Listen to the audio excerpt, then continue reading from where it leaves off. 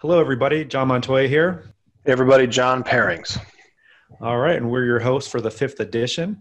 And on today's podcast, we're going to be talking about the myths and misconceptions regarding infinite banking. To start it off, we're going to lead off with the question we get asked the most, and that is, why haven't I heard this before? Yeah, that's definitely the number one thing that I think any authorized infinite banking practitioner would say, that that's the number one thing they hear the most. If this is so great, why haven't I heard of it before? Exactly. And the main reason why is because the place that we choose to store our capital happens to sit inside of a very specific type of whole life insurance policy. And being that it is a whole life policy, it goes against the mainstream of what every person hears they should be doing with their money, which is 401ks, IRAs, essentially Wall Street managed money. Yeah, and there's not only that, but there's also just there's a lot of misinformation. So people have probably heard of it, but maybe they've heard about it the wrong way. They've heard about doing things like variable life insurance, universal life insurance, all these different types of products, but don't really understand the difference between those products and whole life insurance, which could be a whole other podcast. But you're right. The main thing is sort of the established, what everybody thinks they know about financial planning advice, and whole life insurance is definitely not part of that mainstream advice. No, definitely not. It's an unmanaged asset. So advisors who are trained to recommend Wall Street portfolios, they earn a revenue stream based off those managed assets. And here we have an unmanaged asset that's offered by the life insurance industry. So it's not the bread and butter of the traditional financial advisor out there. Wall Street doesn't really focus on this. I do also want to add that the life insurance industry doesn't focus on it either. Because if you think about it, when people go to buy life insurance, they are buying life insurance as a commodity. How much death benefit can I get? And what's the least amount that I can pay for it, right? You can get that type of life insurance policy anywhere, right? Call State Farm, go on the internet, you can get a select quote, and you can shop around and get the best deal you can possibly get. And the reason why is because you're shopping for a commodity. You're shopping for a life insurance policy, and the life insurance death benefit that is part of an infinite banking plan is an added bonus. It's not the primary reason why our clients come to us for an infinite banking whole life policy. Yeah, I mean, all that is true, and it's something that requires a little bit of a change in thought process to move away from the focus on trying to get a high rate of return, and instead, by having access to your cash all the way, the whole time through the cash value of a whole life insurance policy, you can create multiple rates of return with the same money, with way less risk, by the way. And so it's a little bit of a paradigm shift in terms of what people are taught. I mean, and most people don't even really know what they should be doing with their money. Most people don't really have a plan. They talk to a financial advisor, or they talk to their HR department. Their HR department hands them a retirement package that has, a basket full of products, like a handful, a half a dozen, maybe a dozen different types of mutual fund products, maybe not even listed that way. It might even just be, are you high risk? Do you have a high risk tolerance, a medium risk tolerance, or a low risk tolerance? And then here you go. This is what you're going to put your money into. So most people have no idea where their money's even going. Yeah, and they don't even realize that with a traditional financial plan, you're outsourcing your money to banks and Wall Street. You're giving up the ability, use, and control of your money. And it's something we don't even think about because we're just ingrained to follow the conventional wisdom. And so people don't hear about this because it's just not part of the mainstream financial advice that banks and Wall Street focus on. So that's pretty much it. Wall Street doesn't focus on it, and neither does the life insurance industry, which is why it's so imperative that you speak to an IBC authorized practitioner. Yeah. And just one quick final thought is, it didn't used to be that way. I mean, permanent life insurance used to be a mainstream, bedrock financial asset for American families, along with, just their regular cash savings and their pensions. Yeah, absolutely. 401ks didn't exist until, I want to say, the late 70s, early 1980s. And, the only people that invested in the market were the very wealthy, because they could afford to have brokers buying and selling for them. It wasn't until mutual funds really were popularized and discount brokerages that people started putting more money, their savings, at risk in the market. But you're absolutely right. I mean, the people that survived the Great Depression, the people that didn't lose money when banks went under, were the people that had been paying their premiums on their whole life policies year in, year out. It was just a completely different mentality back in those days, where people didn't trust banks.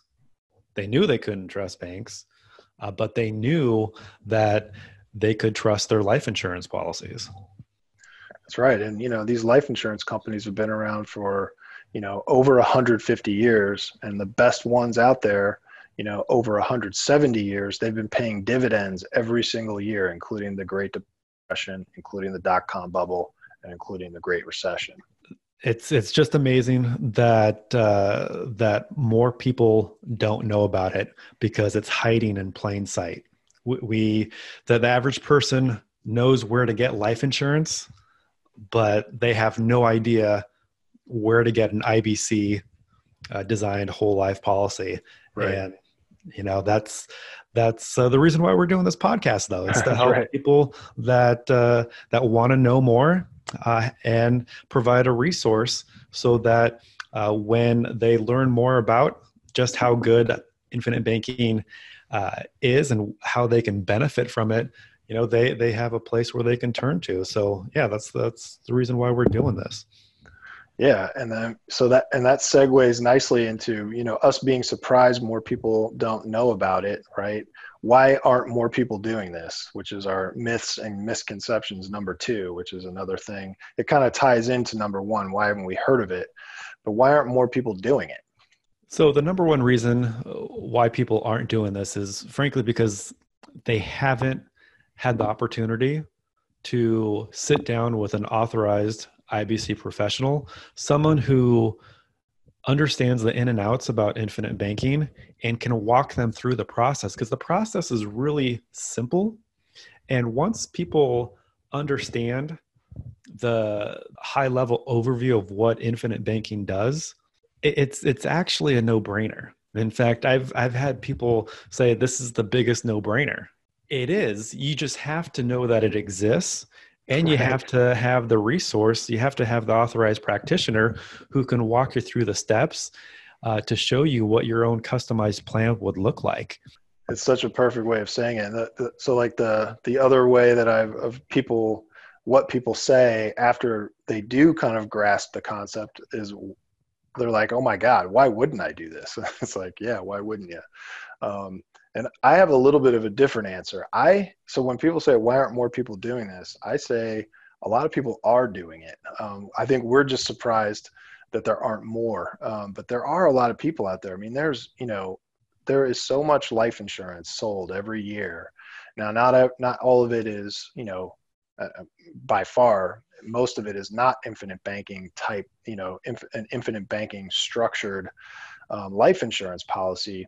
But you know who owns the most whole life insurance, cash value whole life insurance, are the banks themselves, which is called bank-owned life insurance. And so a lot of people do know about this, but it's usually, the majority are the banks and the executives. The executives get their, executive compensation plans. A lot of that is life insurance and annuities. Not a lot of people realize that. So there, while the regular Joe doesn't know about it, the people that do know about it, usually, the wealthy, the executives, and obviously the banks, they have a whole lot of it, as much as they can get, in fact, usually. This is where wealthy people do choose to park a portion of their assets. And it begs the question, why? What is it that they know that the average person on Main Street does not know? Right. And one of the problems is that there's this pervasive myth that whole life is too expensive. And that's our third myth about a whole life that we want to clear up. Yeah. And anytime someone asks me that, I say, compared to what? Because, when you say it's too expensive, we have to compare that to something. Too expensive compared to what? And, one of the things that I like to talk about is, well, if you have a checking account with $10,000 in it, and you take that $10,000 and you move it into your savings account, was that expensive? And, most people are like, well, no. And that's literally what you're doing with a life insurance policy. With the premium dollars you're putting in, it's like putting money into a savings account that has guaranteed growth and also pays dividends. And it has all these other benefits that go along with it, such as a permanent death benefit. Exactly. And when you know that you're going to account for every single dollar that you put into an infinite banking plan, and you're going to have more dollars to show for it. Right. What does that death benefit actually end up costing you? You're going to have it for the rest of your life. And now you're going to have more money than what you put into it. You're guaranteed to cross that break-even point. And with an infinite banking design, you're going to do it much faster than the traditional whole life design, where maybe you wouldn't break even for 20 years. Right. Well, here with the way that we design it, you're going to accumulate cash from the very first premium payment that you make to your policy. And it's guaranteed from that point on to increase by a larger amount each and every year. It just gets better and better. So you're exactly right. What does it end up costing you when you've got every dollar that you've put into it available to you, and then you have this growing death benefit on top of it? Yes. Not to mention all the additional riders that you can get, like a terminal illness rider, a chronic illness rider, a disability waiver of premium. So you have all these different things that protect you to ensure that this account completes no matter what happens in your life. And it's such a good way you just said it. It's like, is it expensive? If you put every dollar you put into it, you have that plus more. What's the cost to that?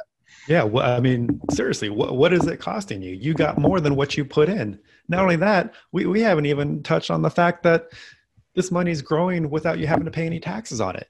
And you can access it anytime without having to pay taxes on it. And then it transfers to your beneficiaries tax-free too. So, this goes back to, wow, this is the biggest no-brainer in history, right? It's just like more people need to know about it. And that is a great segue into number 4, where a lot of people will say whole life insurance is a terrible investment. And that's another, objection that you can answer, compared to what.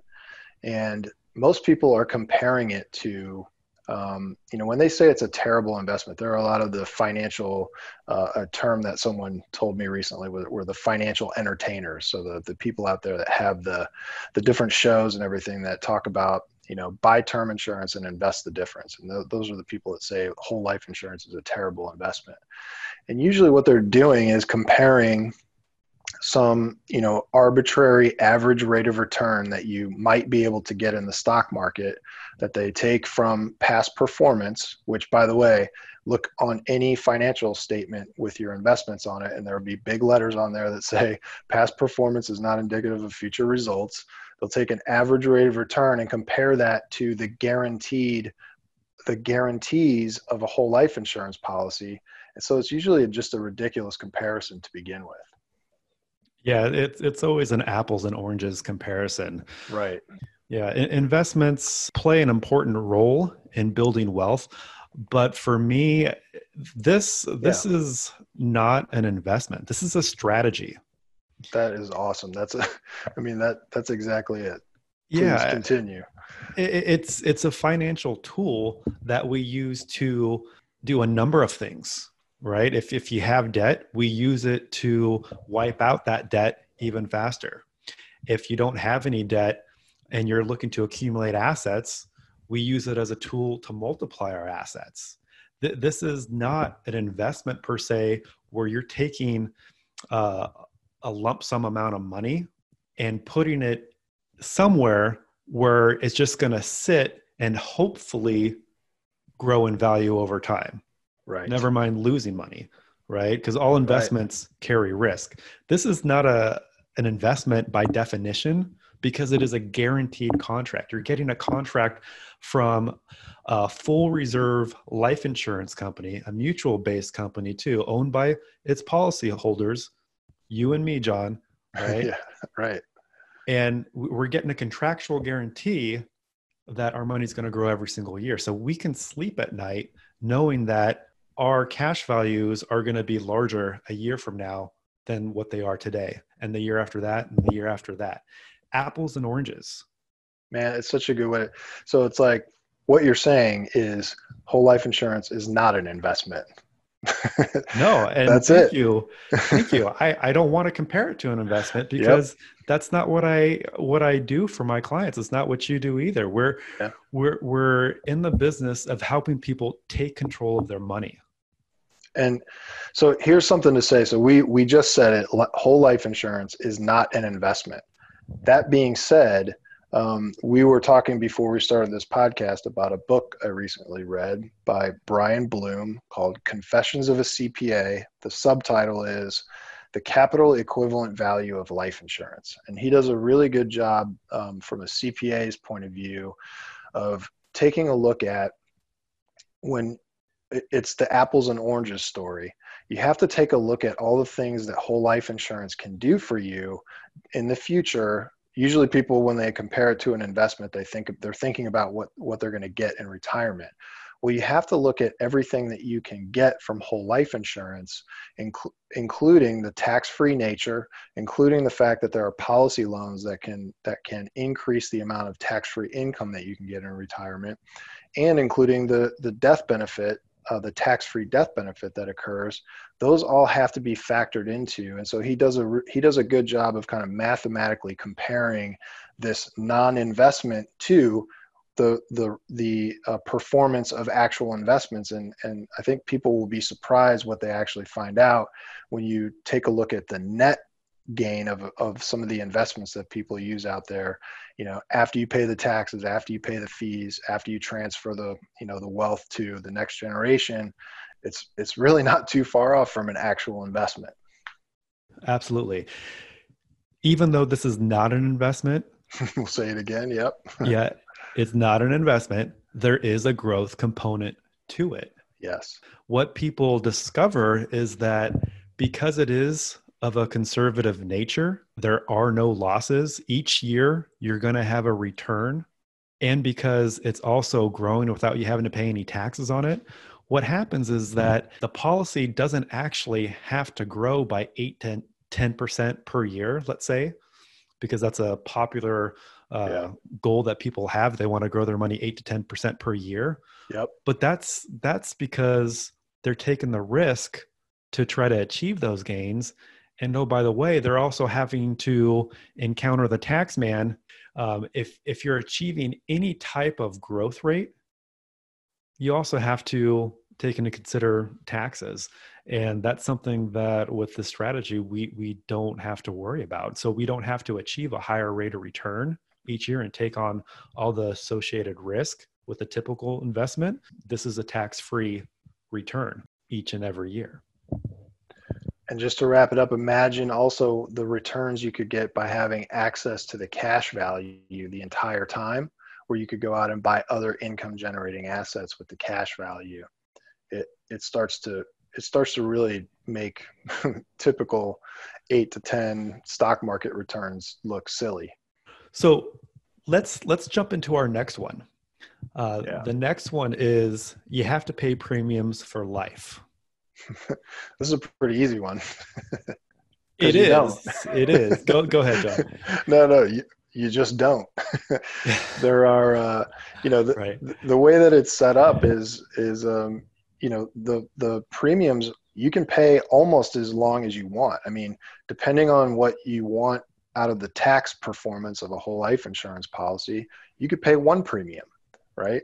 Or you can set it up to pay as many premiums as you want. There's usually sort of a general guideline of around 7 years, just to stay within some of the IRS limits that they've imposed on life insurance policies, which are the modified endowment contract limits. But you don't even have to do that. You can set it up into 3 or 5 pays, and then use the policy to pay the rest of the premiums. I mean, there's so many ways to set this up that it's just an easy answer. But there are even other ways that you could probably expound upon, like policy loans and all that stuff. Well, I would come back to where does this come from? Where does this idea that you have to pay premiums for life come from? Great question. I think where it comes from is the fact that when people buy a whole life policy, they're buying the traditional type of whole life policy, the type where they're trying to maximize the most death benefit they can get, right? And pay the least amount for it. So this is an all death benefit designed policy, and it doesn't have much cash value growth in the early years and probably for a very long time. And for that reason, it's structured in a way that it looks like, at least on paper, when you get the illustration, you're going to have to pay premiums your entire life. And I've seen it also too with final expense policies, where there is a premium that you do have to pay every year for the rest of your life. Mm-hmm. And because a final expense policy is one particular type of whole life, well, that gets thrown in, with all types of whole life altogether, and people get confused and they think, oh, I've looked at a final expense policy, or maybe you've looked at a traditional whole life policy from your financial advisor, and you've seen it set up where it has very little cash value and you got to pay the premiums all years, and you confuse that with an infinite banking designed whole life, where, like you mentioned, it could be a 5 pay, a 7 pay. Yeah, that's a great clarification. And it just gets to the point that there are a lot of different insurance products and a lot of misunderstandings about where infinite banking falls into that kind of broad spectrum of different life insurance products out there. And so you really have to talk to somebody that knows what they're talking about. They're not getting it confused. And, you'll find out that there is tons of flexibility in a policy that's designed the way that an infinite banking practitioner would design it. Yeah. And we'll have to do a episode specifically on using an IBC policy for income, show how we go about doing that and discuss that in further detail, because that's a great topic just by itself. Yeah, absolutely. Let's hit on the next one. Whole life has no premium flexibility. Right.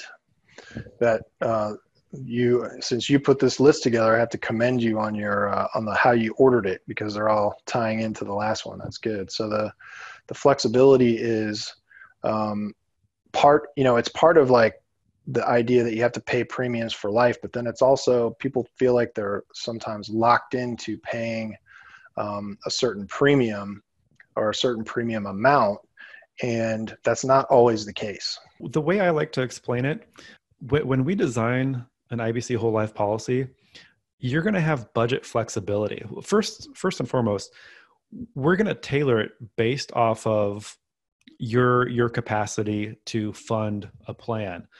Within that budget, you're going to have a minimum and a maximum, whether that's on a monthly basis or annualized. To give you an example, if your budget is to fund an IBC plan with $1,000 a month, kind of treat it like maybe it's an alternative 401k option for you. Well, within that $1,000, there's going to be a base minimum, and then above that base, all the way to the maximum on a monthly basis, that's going to be filled in with paid up additions. And that's the flexible portion of the premium. And it's this one rider, this one very unique rider, the paid up additions rider, PUA for short. This is the rider that doesn't get mentioned anywhere. Right. The PUA rider, which stands for paid up additional life insurance, is one of the most powerful riders that you can get on a whole life insurance contract that really allows you to increase the flexibility, just like you said, in terms of the minimum and the maximum of what you can pay on a monthly basis in an IBC style whole life insurance policy. And, one thing that I like to point out to people is that, look, the reason why you don't hear about Susie Orman and Dave Ramsey talking about the paid up additions rider is because it would throw egg on their face on what they've been advocating for years. Now, I don't know if they know about the PUA rider. I'd like to think that they do, but this one very specific rider, if you have it, it's a game changer. And it's something that the financial entertainers won't ever talk about. Right. And we've said it a couple of times already, but we need to do a whole episode on paid up additions and what it does and how it increases the flexibility and performance of a whole life insurance contract. Absolutely. We will do that. Let's hit the next one. Buy term and invest the difference. Yeah. We touched on it a little bit when we were talking about the investment being a terrible investment, quote unquote. So buy term and invest the difference is a pretty common popularized phrase that I think a lot of people have heard of. And it's just the idea that since whole life insurance is such a quote unquote terrible investment, what you want to do is pay as little as possible for life insurance, for the life insurance death benefit, and then take the difference of what you would have paid for whole life insurance and invest that in something. And usually it's, thrown out there that go invest it in exchange traded funds or mutual funds and get your 8 to 10% average rate of return that we're told we'll get. But it really, just like we've been talking about before, it really misses a lot of key components of what we're actually able to do with permanent life insurance. I'd even add that it goes back to the apples and oranges, because that strategy, buy term and invest the difference, you have to realize that it doesn't provide you with full control over your money. You're basically taking the difference. And most people, by the way, don't take the difference and invest it. That's right. But if you are one of those rare people who are disciplined and do invest the difference, you're either locking it up by putting the money into a qualified account like a 401k or IRA. You won't see it for decades. You're basically tying up your money and having to go to a bank when you need access to cash for large expenditures.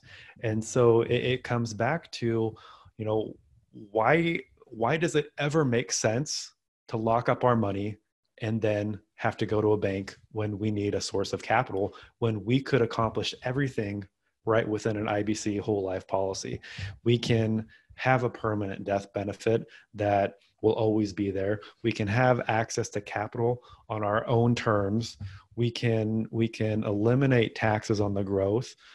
We can also set up a tax-free retirement doing this. There's just so many benefits to IBC that is all utilizing the same dollar. We don't have to take multiple dollars to accomplish the same thing. That buy term and invest the difference, it just doesn't compare long term, even short term. It really doesn't. And, for the rich dad, poor dad fans out there, he talks about, buying assets instead of liabilities. And so the question is, do you want to buy an asset or do you want to buy a liability? Term insurance is a liability. It's just a cost that, by the way, if you extrapolate that out over the course of your life, and then the value of what all those premium payments could have grown to if they were transferred to your beneficiaries when you pass away, what's the lost opportunity cost on all those premium payments that you paid with term? Whereas with whole life insurance, you're buying an asset that you can get all the money back if you want, if you just want to cash it out, or you have an asset that's growing and can be passed on to the next generation. Yeah, I think one of the biggest myths about term is that it's the cheapest life insurance policy you can get. Right. But in truth, it's actually the most expensive. The best day to own a term policy is the first day. Right. And then it gets worse from that point on. Right. Because you keep putting premium into it and it just becomes this dark hole, this pit that you'll never recover that cost. People will outlive their term policy. Right. And have nothing to show for it. Just like you said, it's a liability. And if you are going to be a wealth builder, if you are going to accumulate assets, you really have to understand the difference between liabilities and assets. Wealthy people don't buy liabilities, they buy assets. And I've never met an older person whose term insurance just expired and felt good about it. It's a young person thing where they're like, well, I won't need it. Meanwhile, the people who just had their term insurance expire, where they were paying $80 a month, and now they have to pay $2,000 or $4,000 a month if they wanted to keep it alive, they're not happy that term insurance just expired. Not at all. We should say that term insurance isn't bad necessarily. I sell a lot of term insurance. It has its place, but it should be part of an overall picture to create not only protection for your what's called human life value, but it also should have some convertibility and be able to roll into permanent life insurance. There's certainly a place for term insurance. Absolutely. And if you're doing it right, I really think you're going to have a blend of both. Right. And that's something that I call future planning. That's where we have a whole life policy, IBC designed whole life policy for cash accumulation to have control over a tax-free asset. And then we also have a need, especially if we're married with kids, to make sure that we have enough protection for them. And so that's where the term blend will come in handy. And it does provide a secondary benefit on top of the additional death benefit protection. And that's the conversion option, which allows our clients to, when they're ready, convert that additional term policy into their second, third, maybe even their fourth IBC policy, depending on how much death benefit that term policy has. That's definitely great. So something that I just was dealing with recently was someone thought they were too old to get permanent life insurance. That's a common one. And what's funny is that I'll get people who call me up and they'll say, yeah, I wish I would have got this started 10 years ago, 20 years ago. And it's hard for me sometimes to figure out how old the person is over the phone. And right. I get thrown pretty easily. It seems more and more these days. I hear that and then I'll end up asking, how old they are. And they say, oh, I'm 42. And I'm right. like, oh my goodness, you got to be kidding me.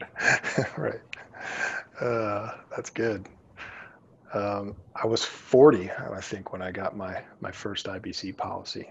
Yeah. And what's surprising is that the average age is probably late 40s. And people think, it's too late. I'm too old. My oldest client to ever start an IBC policy was 77. That is in so fact, great. Yeah, I say he was 77. He's 83 now. I thought that was going to take a dark turn for a second, but nope, that's No, awesome. no. He's Well, 83. here's the Yeah, thing. You do want to take advantage of locking in your insurability as early as possible because our health obviously is never guaranteed. right, But the reason why this gentleman was able to get life insurance at age 77 is because he was in great health. So it's no right. surprise 6 years later, he's still alive, Yes. right? The insurance companies are underwriting that risk and they want to know as much as they possibly can about his medical profile to make sure that they have enough time to take those premium dollars that he's sending in and have enough time to invest it and ultimately turn a profit. And life insurance companies turning a profit, that's a really, really positive thing, especially with IBC, because don't forget, the only life insurance companies we work with are mutual based companies. Those are Hmm. their policies where you and I are part owners of that life insurance company. So Right. having healthy, profitable life insurance companies, that's a win-win because it ensures that these companies that we're working with, some that have been around as long as 170 years, continue to be around and continue to pay out dividends on a yearly basis. And it's so I think what you're saying is you can be older than you think, but at the same time, you also mentioned it's important to, the younger you are when you start, the more powerful this can become. And if you just look at a children's policy that a parent could buy for them, other than the fact that you can't fund as much as maybe you might like to, the growth of what that policy grows to by the time they're an adult, much less by the time they reach mortality age, is really unbelievable. And it's has that cash value that they can use their entire life. Absolutely. And, I think the reason why people will be concerned about their age is because they're also thinking with that mentality of how they would traditionally buy a life insurance policy, right? The older you Yeah, get, the yeah, more expensive it's going to be. yeah. But keep in mind, this is not for the maximum death benefit. Hmm. In fact, what we're shooting for is an infinite banking design that's based on the exact opposite. It's a minimum death benefit design based off of how much money, how much savings you plan to put into this policy each month or year for a set number of years. And based off of your age, your budget, and the health rating you ultimately get from the life insurance company, that's going to determine the least amount of death benefit needed in order to make this strategy work best for you. So, don't be concerned about your age and the cost of insurance. We're going to customize this plan so that it's as efficient as possible and can grow as quickly as possible. Great. Well said. Well said. Speaking of death benefit, number 9 on our list is a common myth or misconception or objection is I don't need a death benefit. Usually when people say that, they think of themselves, by the time they get to retirement, they've accumulated all these other assets and their kids are out of college and they think, well, I don't need a death benefit at that point. What do you say to that? I say, well, that's okay. That's not the primary objective. It's a nice cherry on top. But I will add that, if you're married and you have a spouse, they'll certainly never object to receiving, a nice healthy check from the life insurance company. Yeah, that's an interesting way to put it. And I've certainly met people that don't feel like they want to leave anything behind. And just like you said, even if that's you, it doesn't really matter. This is a place to store cash or create capital. But if you are someone that cares about leaving something behind, the death benefit is enormously powerful in retirement, where it allows you to spend more of the other assets that you've created during your working years in retirement. So you can actually enjoy them while you're still alive without having to worry about preserving them.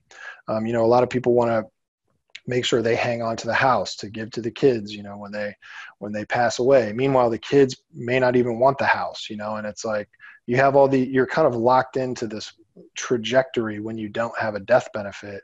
When you do have a death benefit, you have all the kinds of different options. You can do a reverse mortgage on your house. You can just, sell the house outright. You can spend down all of your other assets knowing that your family will get this guaranteed tax-free death benefit at the end. Absolutely. In fact, one of my newer clients, their entire reasoning behind starting a whole life policy was so that they could spend down their 401k and IRA assets and have the peace of mind knowing they have this instant legacy that's going to be left to their son no matter what. And they could just enjoy that money they've accumulated over their lifetime.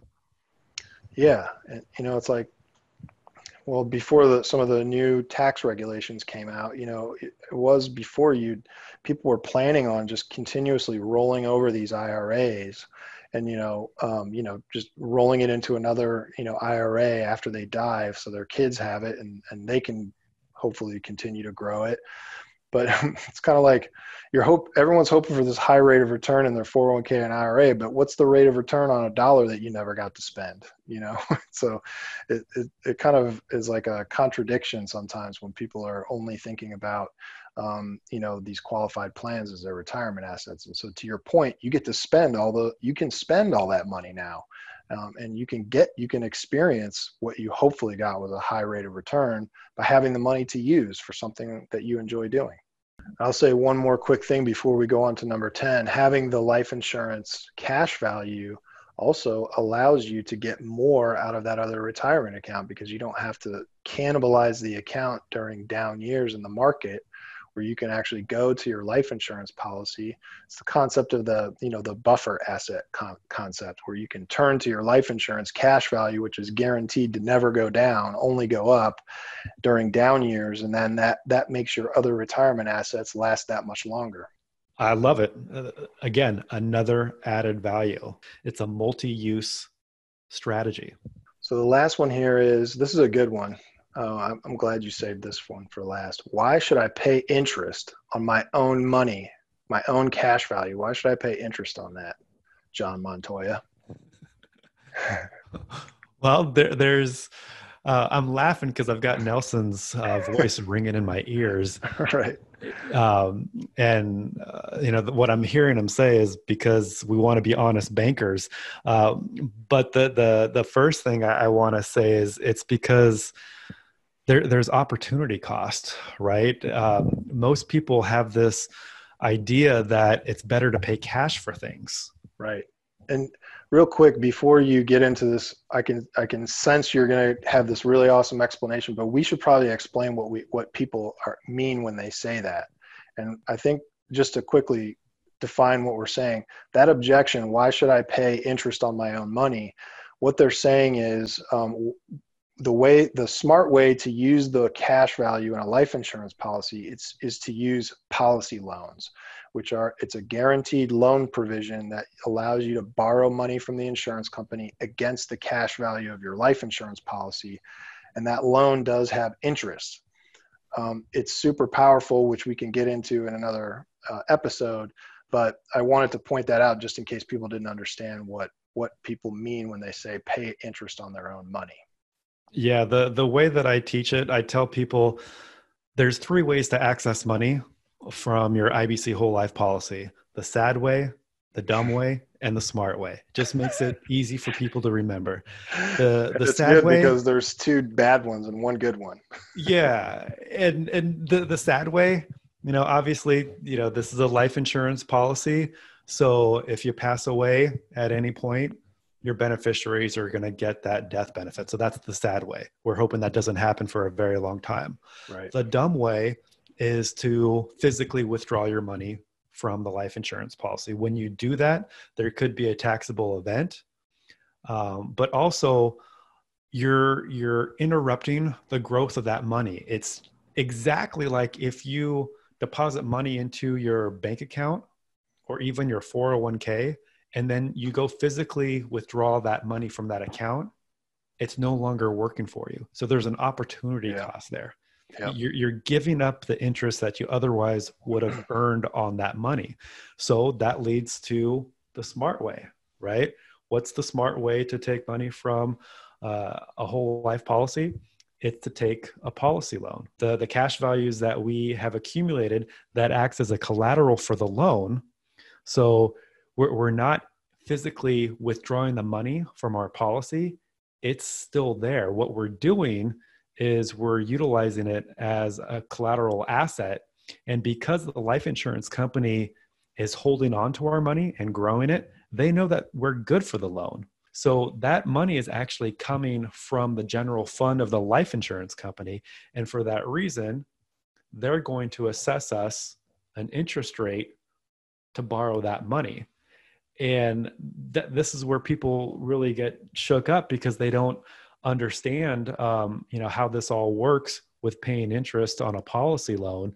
But it's actually to your benefit because you keep your money working, and the interest that we pay on a policy loan, remember, a mutual-based company, right? The profit gets divvied up between you and I, the policyholders.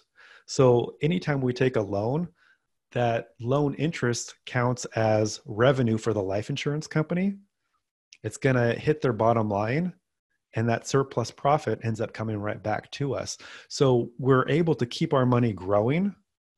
We get to participate in the profits of the insurance company, and we do this all tax-free. Man, I get super fired up when I start talking about policy loans. So I have to keep it under control.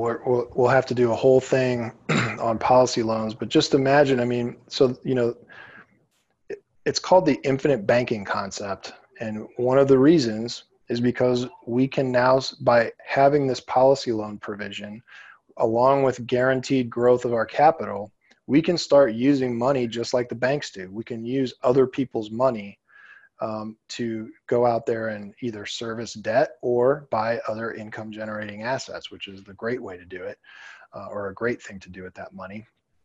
And so that's one of the ways that we become our own banker, by using other people's money to go out there and do the things that we're going to do, and the economic activity in our lifetime. Absolutely. And we will have to do a deeper dive because there's absolutely more I want to say. And I know you have more you want to say on this topic. So let's definitely hit on that in a future podcast in the weeks ahead, because that is definitely a good one. That's really going to cover it for Myths and Conceptions, episode 2 for the 5th edition. John, it's been a pleasure as always. For everyone out there, we hope you enjoyed the podcast. If you have questions, reach out to us. Awesome. And if you want to learn more, you can go to thefifthedition.com. You can find out more information about what we're doing. You can find out, you can get in touch with us there, ask questions, and listen to the other shows that we're doing. Perfect. Thank you, everyone.